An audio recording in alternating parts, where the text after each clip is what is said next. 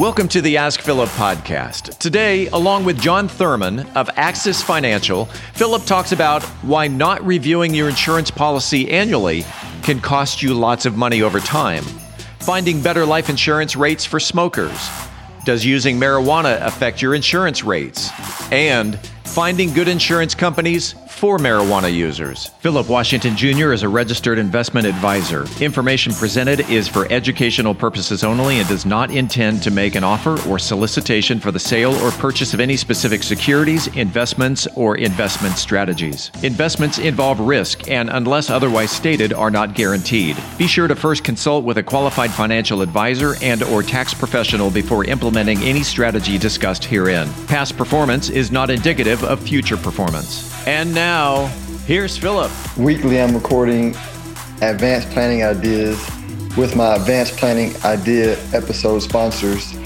John Thurman, CEO of Axis Financial, and Allison Rife-Martin, CEO of Rife-Martin CPAs. We're going to talk about advanced financial planning ideas that we see our financially successful clients use to grow and protect your wealth. Tune in weekly.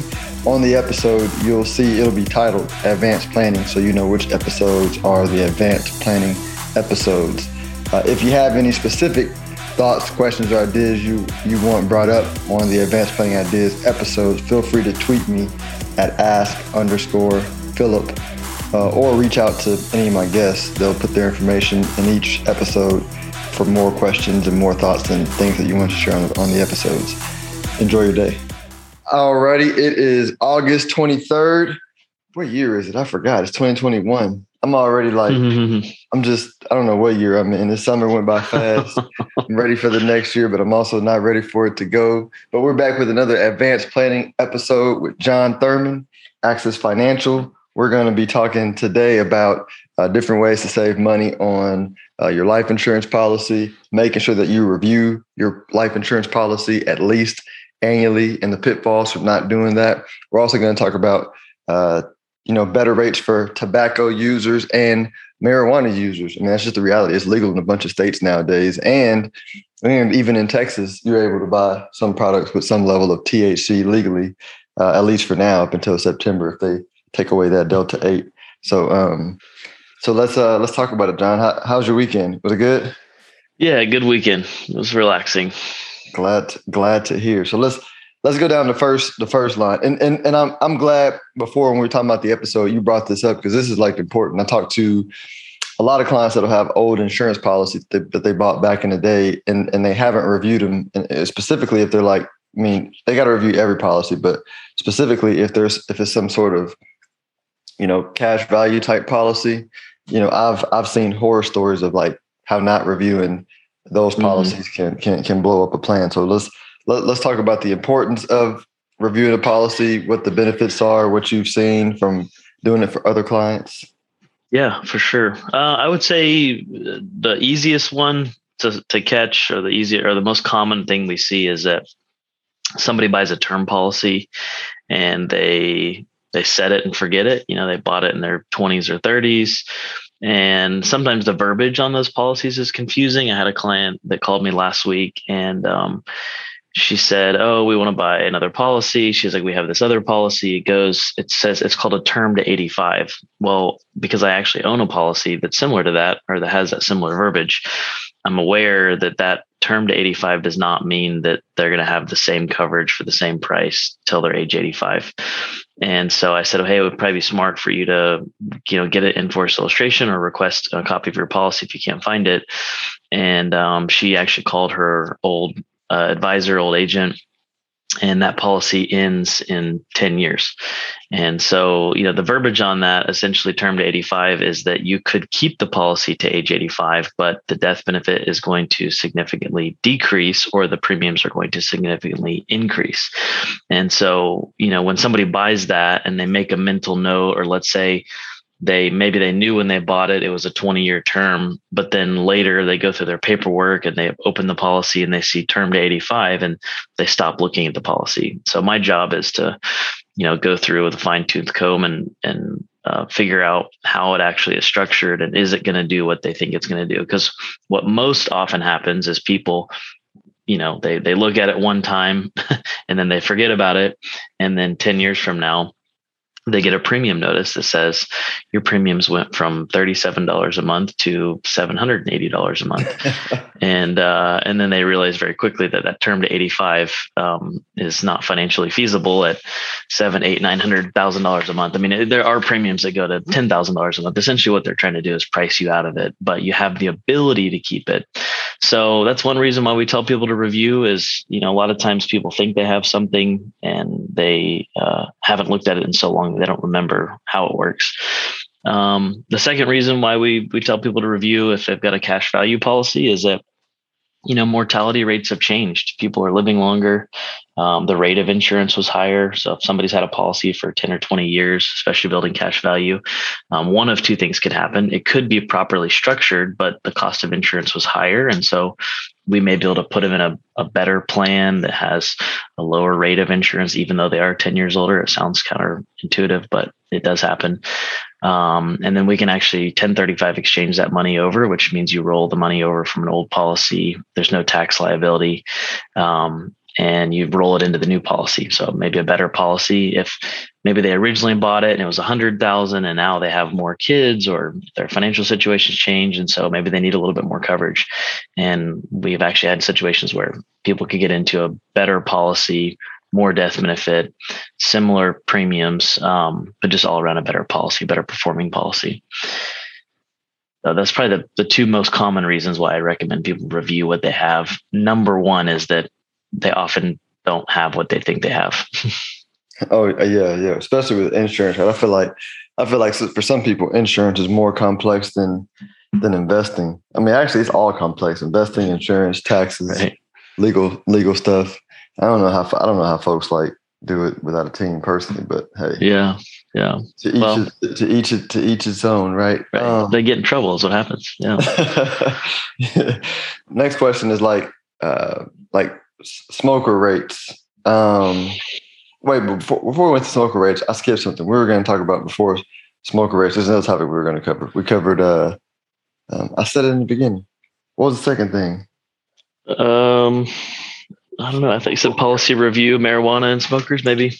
Yeah, you're right. So then let's go to smoker rates. So tobacco rates, right? So some people chew, dip, smoke, vape, whatever. And with some carriers, the prices can be astronomical, and some it's better. So talk about that. Like why is there a difference? Yeah. So the benefit of using a broker, we have access to over 100 companies. We use probably 10 or 15 on a regular basis, but we always have access to some obscure companies if somebody has a really unique situation health-wise. One benefit, so if somebody is a smoker, traditional smoker, or they vape, we can go with a carrier that's more favorable for smoking. So out of, let's say 20 companies we're looking at, we probably have 2 or 3 that are probably 10 to 20% cheaper on just traditional smoker rates. So that's going to be a huge saving over the life of the policy.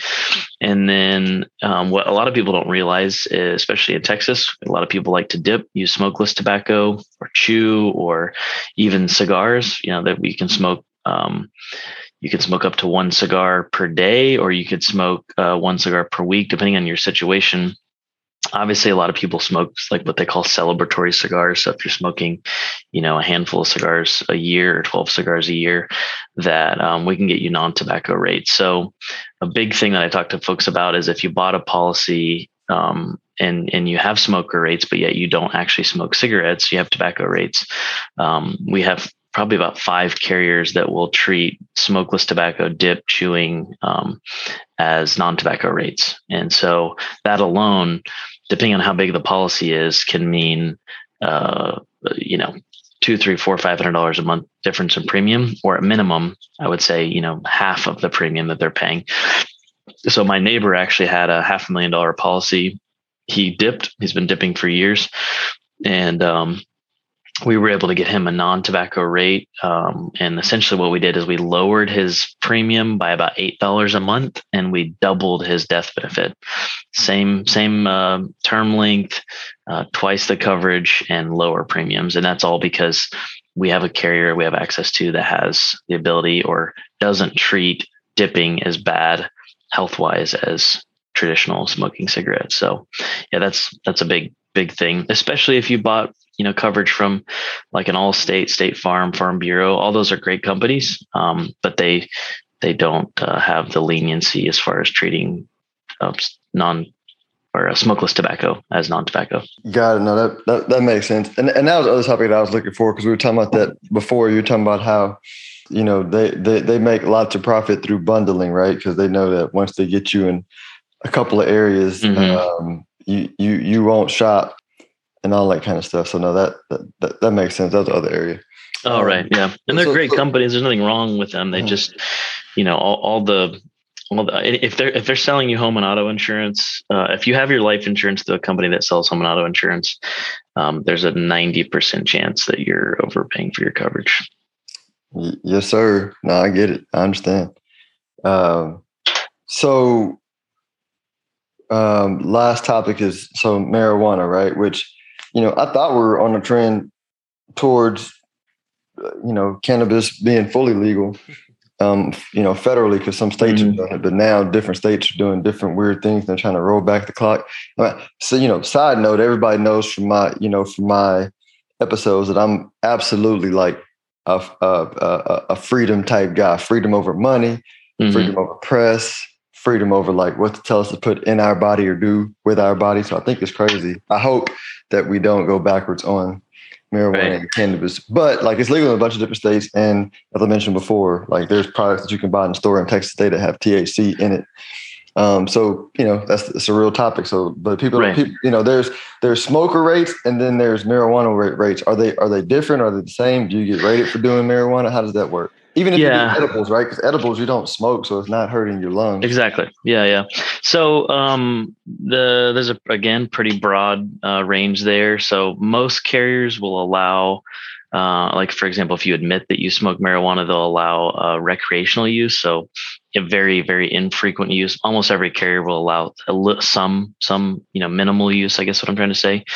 But we have a carrier that will allow you to smoke every day. They'll even give you non-tobacco rates as a daily marijuana smoker. The key is you have to admit that you smoke marijuana, and then you'll have to let them know obviously what frequency and do you feel like you're going to test for it, because if we know, then we can put you at the right carrier from the beginning. So for example, even if somebody smoked one time in the last 10 years, but it happened to be last week, then, you can be honest about smoking. We just need to put you with the right carrier that is going to be okay with that you potentially would test positive.